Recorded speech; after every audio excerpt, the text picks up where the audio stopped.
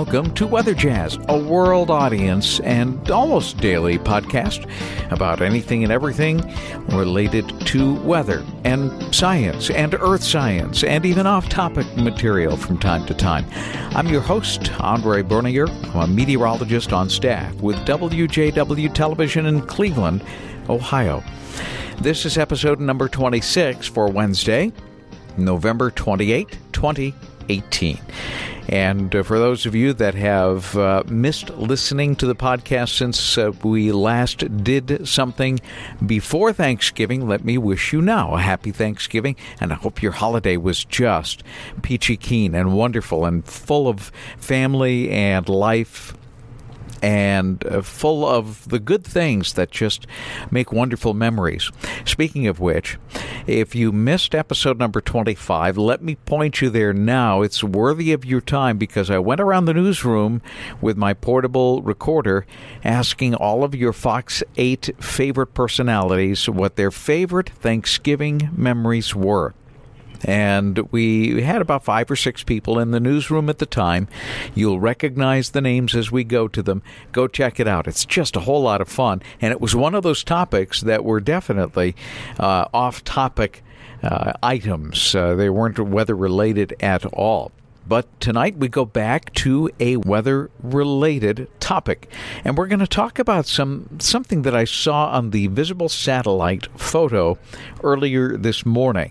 This is Wednesday, November the 28th. This morning, between 9 and 10 o'clock, I looked at the visible satellite and I saw something which I do see from time to time, but it was rather pronounced today and for a very, very long stretch.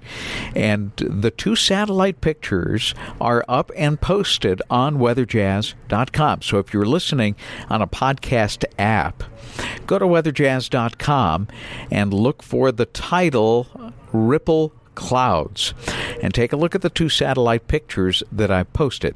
You're going to see right at the tail end or at the bottom edge of the cloud deck something that looks like a washboard, those little ripple-type washboard patterns. And you'll see these little ribbons of clouds, kind of making it look like you're going past one of those washboards. So, what is that? And how are they formed? And there's a very good reason for that. Those ripple clouds are actually called mountain wave clouds. They're also known as gravity wave clouds. And the reason they're called that is because the prevailing wind flow is actually taking moisture up and over mountain ridges. Now, we have the Appalachian Chain. The Appalachian Chain runs from the northeast to the southwest. And the prevailing winds were out of the west-northwest, almost perpendicular to the Appalachian Ridge. Now, when that happens and the conditions are right and you have moisture that is being carried up and over the mountain ridges, as the air moves up the mountainside, it is forced to condense even more. And as it falls into the valley, it dries out. It's called adiabatic drying. It's just something that happens in meteorology. And then as it goes up the next mountain wave or next ridge, a cloud line will form right at that ridge line. And then as you go into the valley, you have descending air and it dries out. And this repeats for as long as the ridge and valley locations are repeating. And it's a narrow band, but you can still see, probably about 100 or 150 miles in some cases of these gravity waves or mountain wave clouds. If you look on weatherjazz.com, just below where the podcast appears, where you can actually listen to it on the website, you will see a couple of explainers. First thing you're going to see is actually the picture of what it looks like from the air.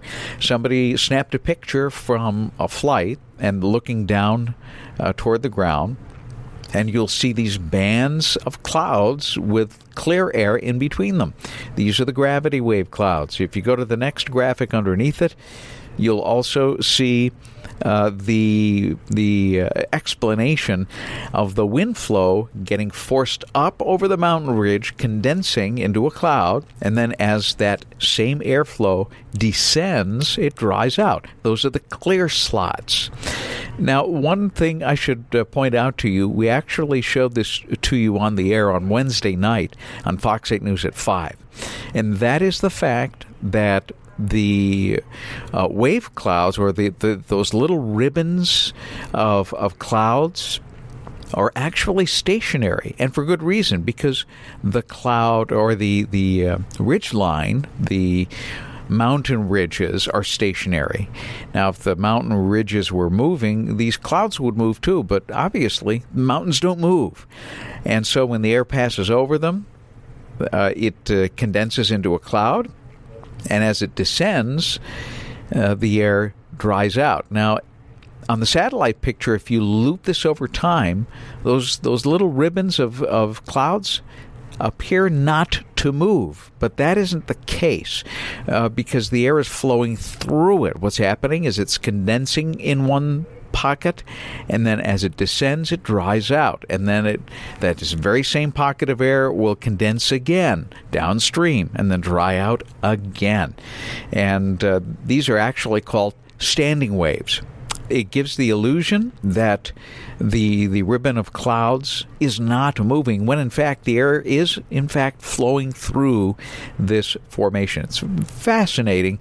Take a look at the pictures if you can. Again, that's on weatherjazz.com, and I have named the particular post Ripple Clouds. You'll see them all there for you. And one more note, just before we wrap things up, I had one more picture that I wanted to post. It's a photo of a tree that is essentially painted with snow on one side, and it's completely bare on the other. This was of the snow that started on Monday night, and when we woke up on Tuesday, this was a tree that somebody snapped a photo of in western New York.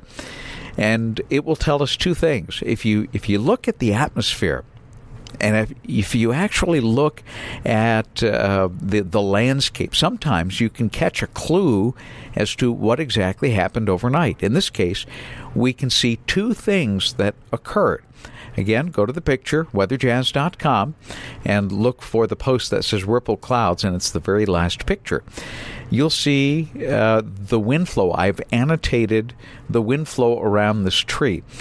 It's evidence of two things. Number one, evidence of wet snow. Wet snow is very, very sticky, obviously. It's a lot easier to make snowballs with wet snow than it is to try to make snowballs from a very cold, dry snow. So with the temperatures right around 32 and just falling, the snow was sticking on everything.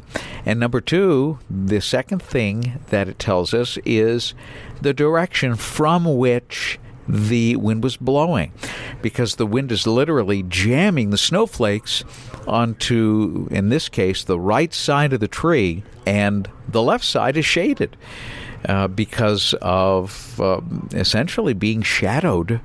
It itself is a shadow, so the wind cannot take the snow and curl it back around on itself, so it just continues on, and essentially you're seeing the snow plastered on one side of the tree and completely bare on the other. Look for these visual cues from time to time, and you can then tell somebody the next time you see that, you can tell them the wind direction and the fact that it was near 32 degrees since it was a very wet and sticky snow. It doesn't take much to jam these snowflakes onto one side of the tree.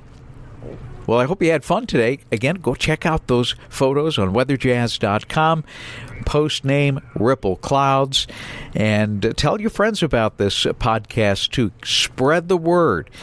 We would love to get this to be a wonderful nationwide podcast, so get your friends outside of Ohio to listen, because we're going to cover some weather on a national scale. We'll cover topics that apply to everybody, and we'll talk about science and earth science and even some fun off-topic stuff that absolutely everybody can relate to. When you get a chance, if you're listening via one of the apps on your phone or your iPad or your smart tablet and smartphones, make sure that you give me a review, because that always helps the process and helps to get the word out.